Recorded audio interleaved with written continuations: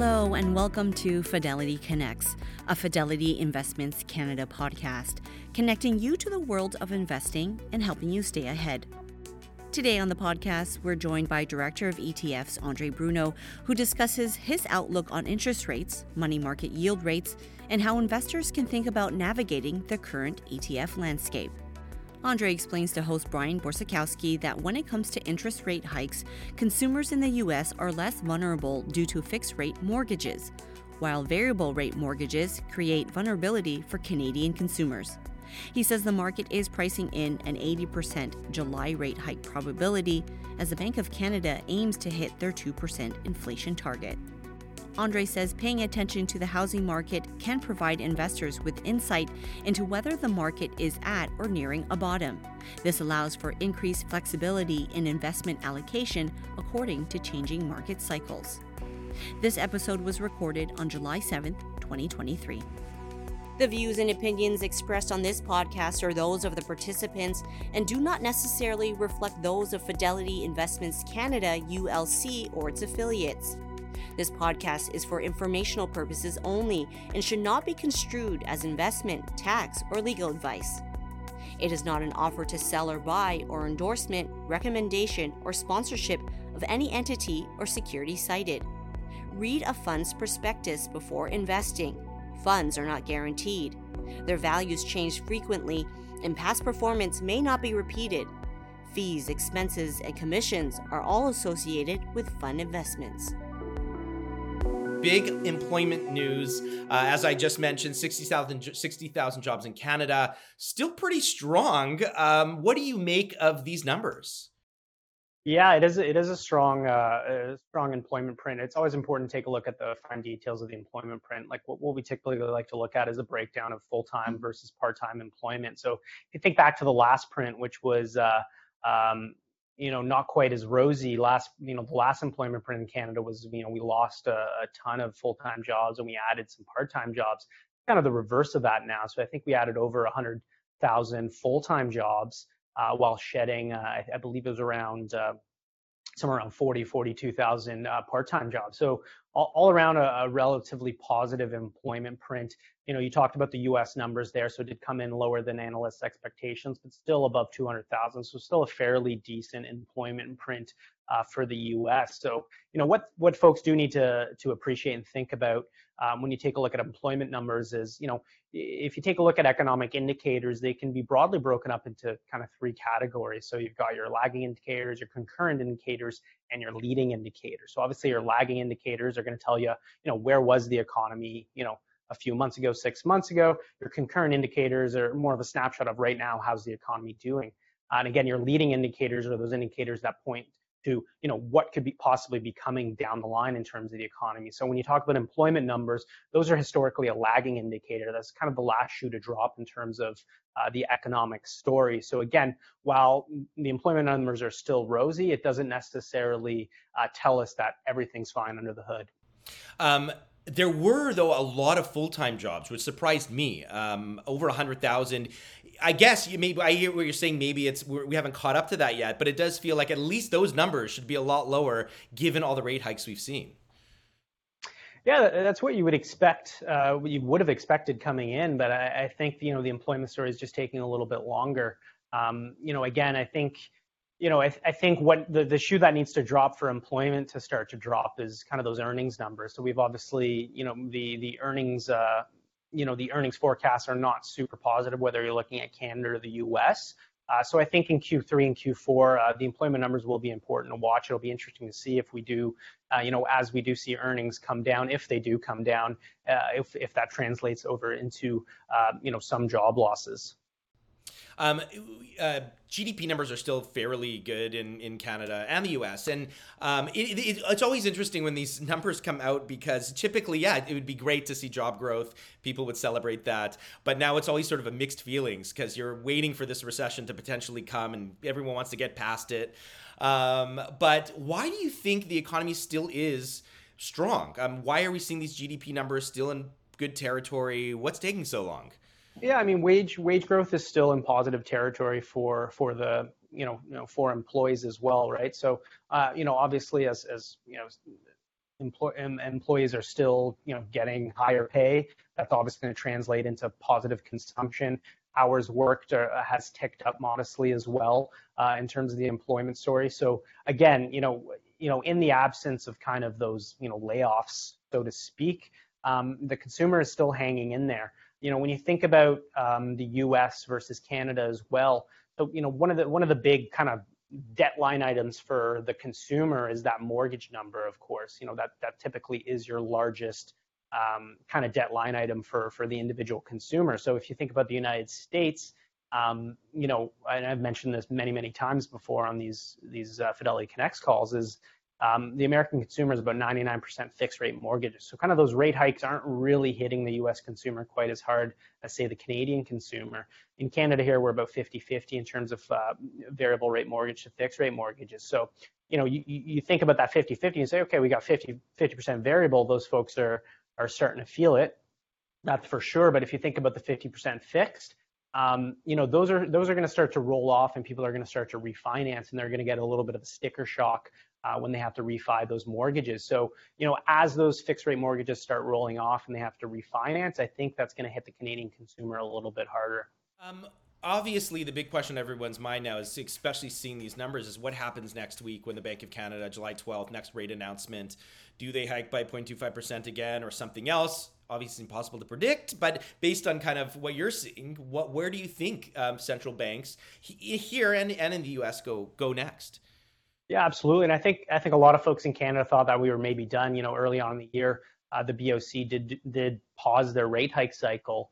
But I don't want to say the last rate hike that we got out of the BOC was a surprise per se. I think the market was kind of pricing in a coin flip, a 50-50 shot whether or not we were going to get that rate hike. But when you think about our side of the board and you think about the BOC, they hiked a lot last year. So did the Fed as well. As we know, those interest rate hikes take time to filter into the broader economy. Anywhere between 6 months to 12 months. So I think, the BOC gave time for the economy to digest those rate hikes. And I think, given we just talked about how the economy is still kind of churning along, the consumer didn't break, the economy didn't break with the rate hikes. We're still kind of at 3.4% inflation. So we're still 1.4% above that 2% target here in Canada. But I think there's some comfort with the BOC knowing, okay, the economy isn't broken. We still have hot inflation. We need some more rate hikes to get inflation back towards that 2% target. At the end of the day, that is their mandate, is to keep inflation at a stable, 2%. So I think that's why we got that extra rate hike. If you take a look at market expectations now, I think they're pricing in somewhere around an 80% probability that the Bank of Canada is going to go again this month. If you take a longer term view, or sorry, shouldn't say longer, but a longer term view than just the next meeting, the market is more or less pricing in a 100% chance that we get another 25 basis points from the BOC by, I believe, sometime in September. Very similar story south of the border as well. Market still pricing in another hike from the Fed. Obviously, the Fed took a little bit of a pause at their last meeting. I think it was their first pause that they had since 2022. I think April in 2022. They had hiked consistently at every meeting up until then. But again, they're still sitting at north of 4% inflation in the States, so there's still some work there to be done. And again, I think Chairman Powell down there, again, similar to the BOC, has a little bit of comfort knowing all those rate hikes they got on 23 hasn't broken things. There's still work to be done on the inflation story. So again, they're committed to getting inflation back towards that 2% as well. If rate hikes take some time to work themselves through the economy, and that's a common theme that I've heard on a lot of these webcasts over the last few months, is there a risk that central banks could hike too fast and have a hard landing, hurt the economy more, maybe not giving it enough time for things to work themselves through? Yeah, it's certainly a possibility, and I think it's impossible to kind of model that out. I think kind of where the mistake came in for both the Fed and the BOC is perhaps they were a little late to the party in terms of rate hikes. Because they did have to go very aggressive last year. Going into last year, I think markets were pricing in 150 to 200 basis points of tightening. We blew well past that, whether you're looking at Canada or the US. So I think the mistake was in 2021 in not getting kind of rates back, at least to a neutral level, not necessarily into a tightening levels of interest rates, but at least to a neutral level of interest rates. So again, I think it's a good question, and whether or not they've gone too fast this year. I mean, I think this year obviously has been a lot more conservative in terms of how many hikes they've gotten in. But again, we've already had, 6 months to 12 months of letting some of those rate hikes hit the economy. So I think there is some comfort there knowing that, a lot of these hikes have already filtered into the broad economy, and there's still some work to be done. Because at the end of the day, I think, their concern is if inflation continues to stay above that 2% target. So I think they really want, central bankers really want to get that back to 2%. And again, I think there is some comfort saying, I think they feel like they're navigating this correctly, and that they're able to get that soft landing, if not avoid a recession altogether scenario. So just on inflation, I mean, we have seen numbers come down, 3.4% in Canada, 4%. Yes, still higher. But, we're not talking about 8% anymore. And under 4% in Canada seems amazing after what we've seen over the last few months. I guess, is inflation now really coming down, or, where we are sort of over that year over year number too. Like last July, it was pretty high. Does it get higher in the next few months as those numbers the numbers are smaller year over year? But where do you think we go from here? Are we getting to that 2%? Yeah, if you break down into kind of the individual components of the CPI, the main driver for this continued elevated inflation has been that services bit. And so think about kind of wages, which is a big contributor to that services inflation there. So, if you take a look at that services numbers, we have kind of hit the peak for services inflation, and we are trending lower. So that's been kind of the main missing piece to kind of tame overall inflation. So again, I mentioned it is trending in that right direction. If you take a look at wage growth, it is still positive, but it is slowing. It's not quite as an aggressive pace as it was maybe 6 months ago. So again, there is some comfort knowing that, as we continue, as we get, more rate hikes filter into the economy, as we get more rate hikes from the BOC and the Fed, that services component is going to get back to a more comfortable level, and ultimately bringing the overall CPI back to that 2%. So, I think Canada has a slightly better shot of getting to the 2% by year end. Again, the Fed's still at 4%, so double their 2% mandate. But I think, based on current trajectory, both the BOC and the Fed are probably going to get inflation towards more comfortable levels by year end. And then ideally, latest Q1, absolute latest Q2 next year, we should be at that 2%, if not below that 2% target. You don't think they might change the goalposts and say, okay, well, we're at 3, that's good? Yeah, well, I believe, I don't know that that's politically a smart thing to do.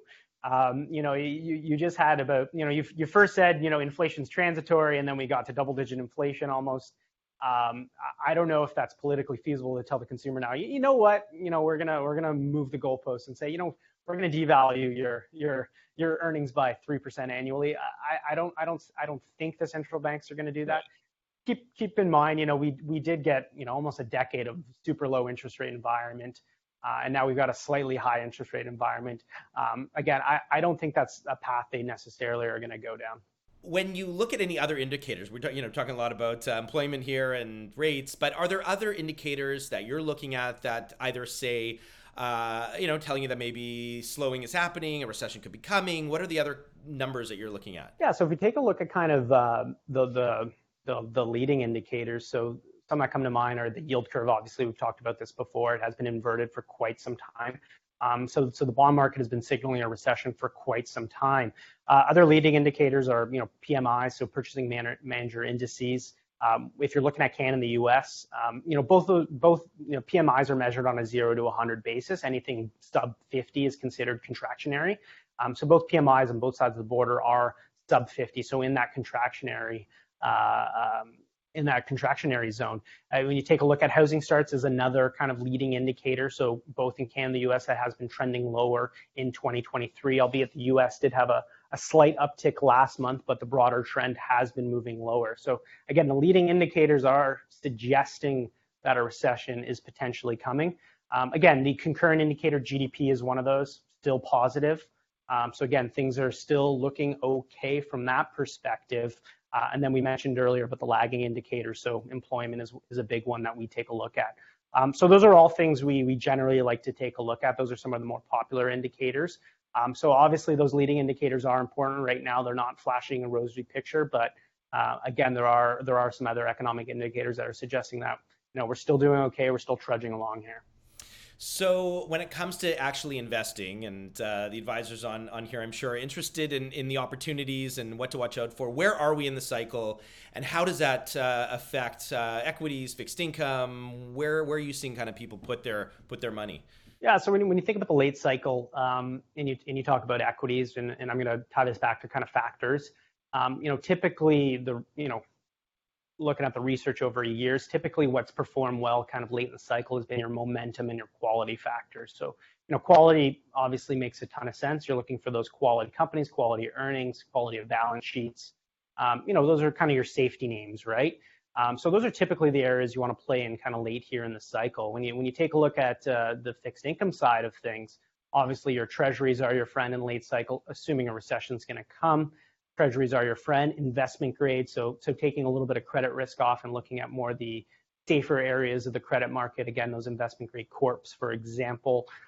You want to be quite selective with your higher risk names, so your high yields and that particular area of the market. So those are certainly kind of the ways you can position yourself in kind of this late cycle here. In terms of what I want to tell folks too as well, a lot of people think, recession's coming, and there's kind of a couple views right now. So there's, recession's coming, let's be super defensive, and certainly a lot of people are taking that view. So, if you are taking that view, then obviously the more defensive names are something that'd be more appropriate to express that view. When you think of some of our portfolio managers, someone who's a very defensive, value-oriented focus, Dan Dupont, Canadian large cap fund is very value focused, and he's very focused on downside protection. So again, those are certain ways you can express that view. On the other hand, you have some of our managers talking about this is the most forecasted recession. A lot of it's priced in. I know Mark Schmel had said a good defense is a good offense. Looking for opportunities. Especially when you think about Mark and his portfolio. Obviously, he has a pretty large technology tilt, a large growth tilt to his names. So Mark's argument is, tech has already gone through the recession, the technology recession. We got a lot of layoffs in tech last year. We're kind of coming on the other side. So Mark sees a lot of opportunities there. So again, if you are looking for a little bit of offense, obviously a guy like Mark, or even a guy like Hugo Lavallee and his Greater Canada Fund, who's a contrarian investor, those could be good options for you as well. And then, late cycle, but I guess at some point we're going to move to, early cycle. What factors do well, maybe in a more upward trajectory of the cycle? Yeah, I mean, I think a good thing to look for kind of early on in the cycle. I'm gonna deviate a little bit from the question and focus on different areas of the market. I think small caps is a great area to look at early on in the cycle. Again, tying it back to some of our PMs, Connor and Chris run a global small cap opportunities fund. So that'd be a great area to look early on in the cycle. When you take a look at the fixed income side of things, that's when you want to take a look at credit. So obviously, historically in a recessionary environment, you see credit spreads widen out. So your high yield gets hit, your investment grade gets hit, albeit to a lesser extent. That's when you want to take a good look at kind of adding a little bit of credit and taking a look at where you can allocate risk. But those are typically the areas that you like to invest kind of early on, right after the recession, very early on when perhaps valuations have been hit, small cap valuations have been hit, credit valuations have been hit. That's when you can find those kind of good deals and get in early on those assets. No, I mean, you can't time the market. But there must be indicators. We talked about indicators before, but is there anything that you're looking at that says, okay, maybe things are shifting. Maybe we're moving from late to early cycle. What would that be? Yeah, so actually our chief investment officer, Andrew Marchese, who's a lot smarter than I am, I had the opportunity to hear him speak at one of our Vancouver events not long ago. And one main thing that he mentioned in terms of, asset prices and the economy, he says, things don't bottom out until housing bottoms out. So I think that's a really important indicator to take a look at. As you mentioned, no one really has a crystal ball. We don't know exactly when that's going to happen. Obviously, if I knew that, I wouldn't have to work here. But yeah, I think housing is an important thing to take a look at in terms of, finding out, are we at the bottom? Are we close to the bottom? Obviously, I guess there are a couple approaches to what we're talking about. You could be more tactical and get into factors or different areas and switch when we move to early cycle. But, Fidelity has those all-in-one ETFs, and maybe just talk a bit about that. If someone, it is hard to be a bit tactical. Is there that product help you get through all the different kinds of cycles? So when we're thinking about that particular product, so for those of you who are unfamiliar with it, it's, we've got a full suite of them, four of them, an all equity one, a growth one, a balanced one, and a conservative one. So let's think about the balanced one just for sake of argument here, which is your classic 60-40, 60 equity, 40 fixed income. There's actually a small allocation of Bitcoin in there as well. But nonetheless, when you think about the equity allocation, we've packaged in four of our factor ETFs, so our quality, our low vol, our momentum, and our value factors in there. So, if we take a look at the research over time, we found that those particular factors have been able to produce alpha over any investment cycle. So we said, hey, why don't we package them all together? It does, packaging them all together does smoothen out the ride, going from the start of the cycle to the end of the cycle. And then when you take a look at the fixed income side of things, we've added a little bit of active in there, and Jeff Moore, his Global Core Plus mandate in there, as well as our systematic Canadian bond. So again, you're getting some factor exposure, you're getting some active exposure on the fixed income side. And again, this product is set up to derive alpha relative to your passive 60-40 over the investment cycle. So again, the idea there is to have superior risk-adjusted returns over the investment cycle, to take a nice smooth ride, and it's all packaged neatly into one product with a very competitive fee structure as well.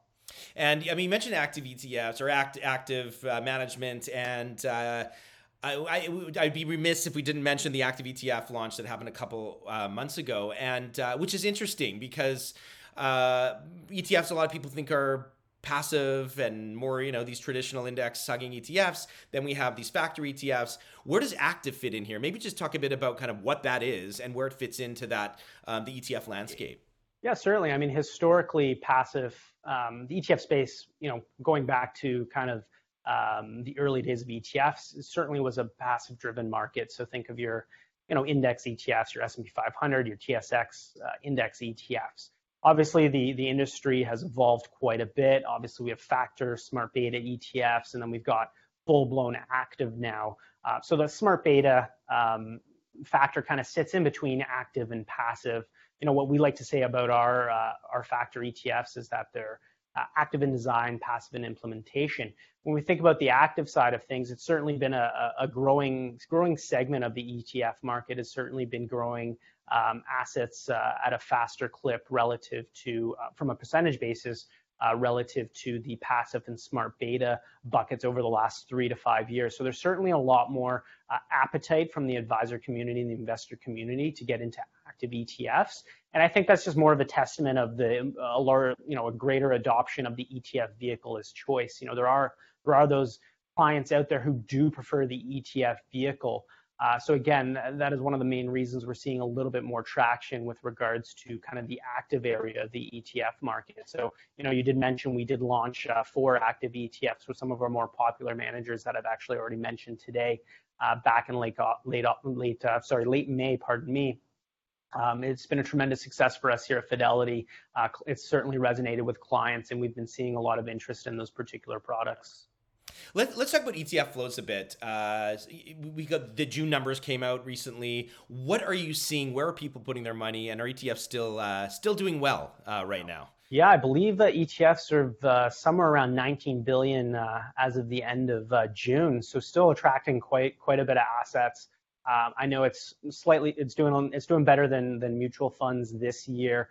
We're still seeing a ton of flows going into those cash products. Again, that front end of the yield curve is still, as we know, it's an inverted yield curve. So the front end is still looking quite attractive from a yield perspective. And I think we are seeing still a lot of clients going into that space for a couple of reasons. Number one, the yield is attractive. You're getting anywhere, around 5% for cash, which again is something we haven't had since I feel like before 2008 when there was still yield in the market.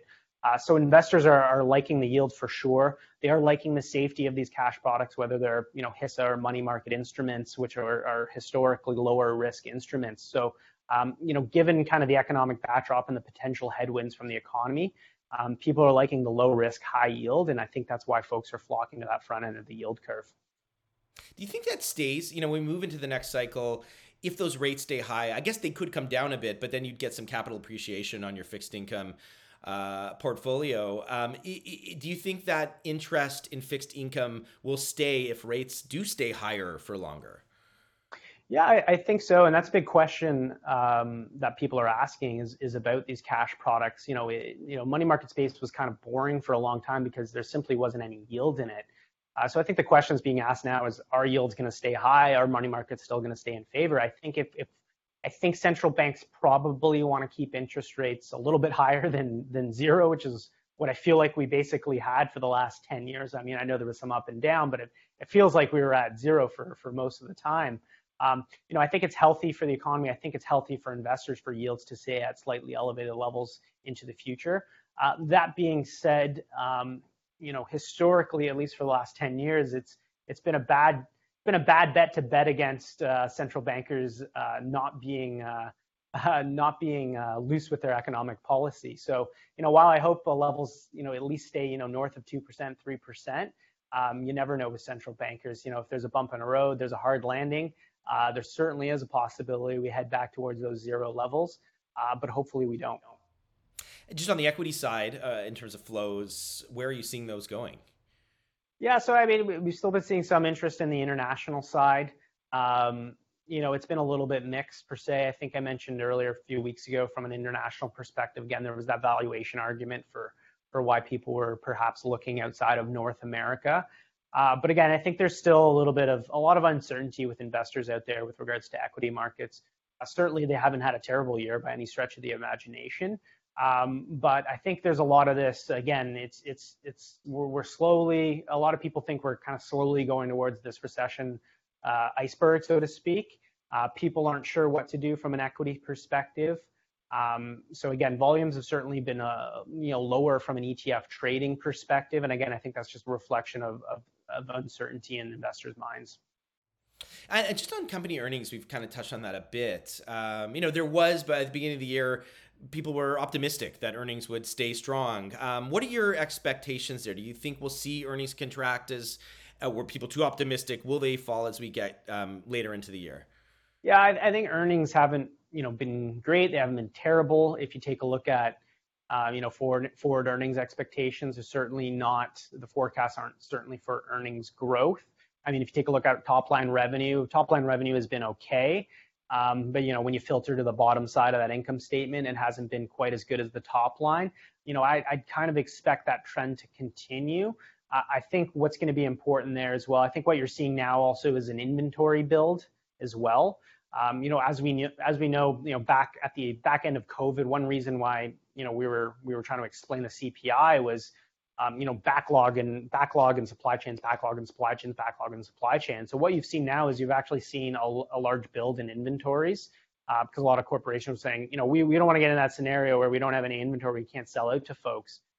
So I think with that inventory build, and I'm sorry, I'm kind of circling back to inflation here, but there is that large inventory build. So, as we know, it was large inventory builds. That should have a downward pressure on prices as well. But as prices continue to move lower, that's also going to affect earnings ultimately as well. So I don't think the earnings picture is certainly super rosy. I hope I'm wrong. Obviously, we all want to see good earnings. We want to see the economy continue to go. But I don't have a super positive outlook for earnings going into Q2 and Q3. We should start to get Q2 earnings in the next month or so as well. So, keep a close eye on the earnings picture. Just, minute left. We're into the summer here. It always feels a bit slower, but what are you looking for? What is going to be on your radar? What are you paying attention to over the next couple of months? Yeah, I mean, this is kind of evergreen for me, but I'm always looking at kind of the economic data. I mentioned those leading and lagging indicators. I'm going to continue to keep an eye on the consumer, keep an eye on retail sales, see how the consumer's doing. Because again, I mean, that's my biggest concern up here in Canada is just the overall kind of health of the consumer given our debt levels up here. So that's something I'm certainly going to keep an eye on. Employment is certainly something I'm going to keep an eye on as well. Again, I think, if we are going to head towards a recession, we are going to start to see a softening in those employment numbers. Again, this translates to the U.S. as well. So I'm going to continue to keep a close eye on that economic data. I'm very interested in Q2 earnings and what those are going to look like. So I'm going to be keeping a close eye on those as well. Excellent. We will leave it there. Thank you so much for doing this today. Anytime, Brian. Until the next. Thanks for listening to the Fidelity Connects podcast. If you haven't done so already, please subscribe to Fidelity Connects on your podcast platform of choice. And if you like what you're hearing, leave a review or a 5-star rating. Fidelity mutual funds and ETFs are available by working with a financial advisor or through an online brokerage account. Visit fidelity.ca/howtobuy for more information. While visiting fidelity.ca, you can also find information on future live webcasts. And don't forget to follow Fidelity Canada on Twitter and LinkedIn. Thanks again. See you next time.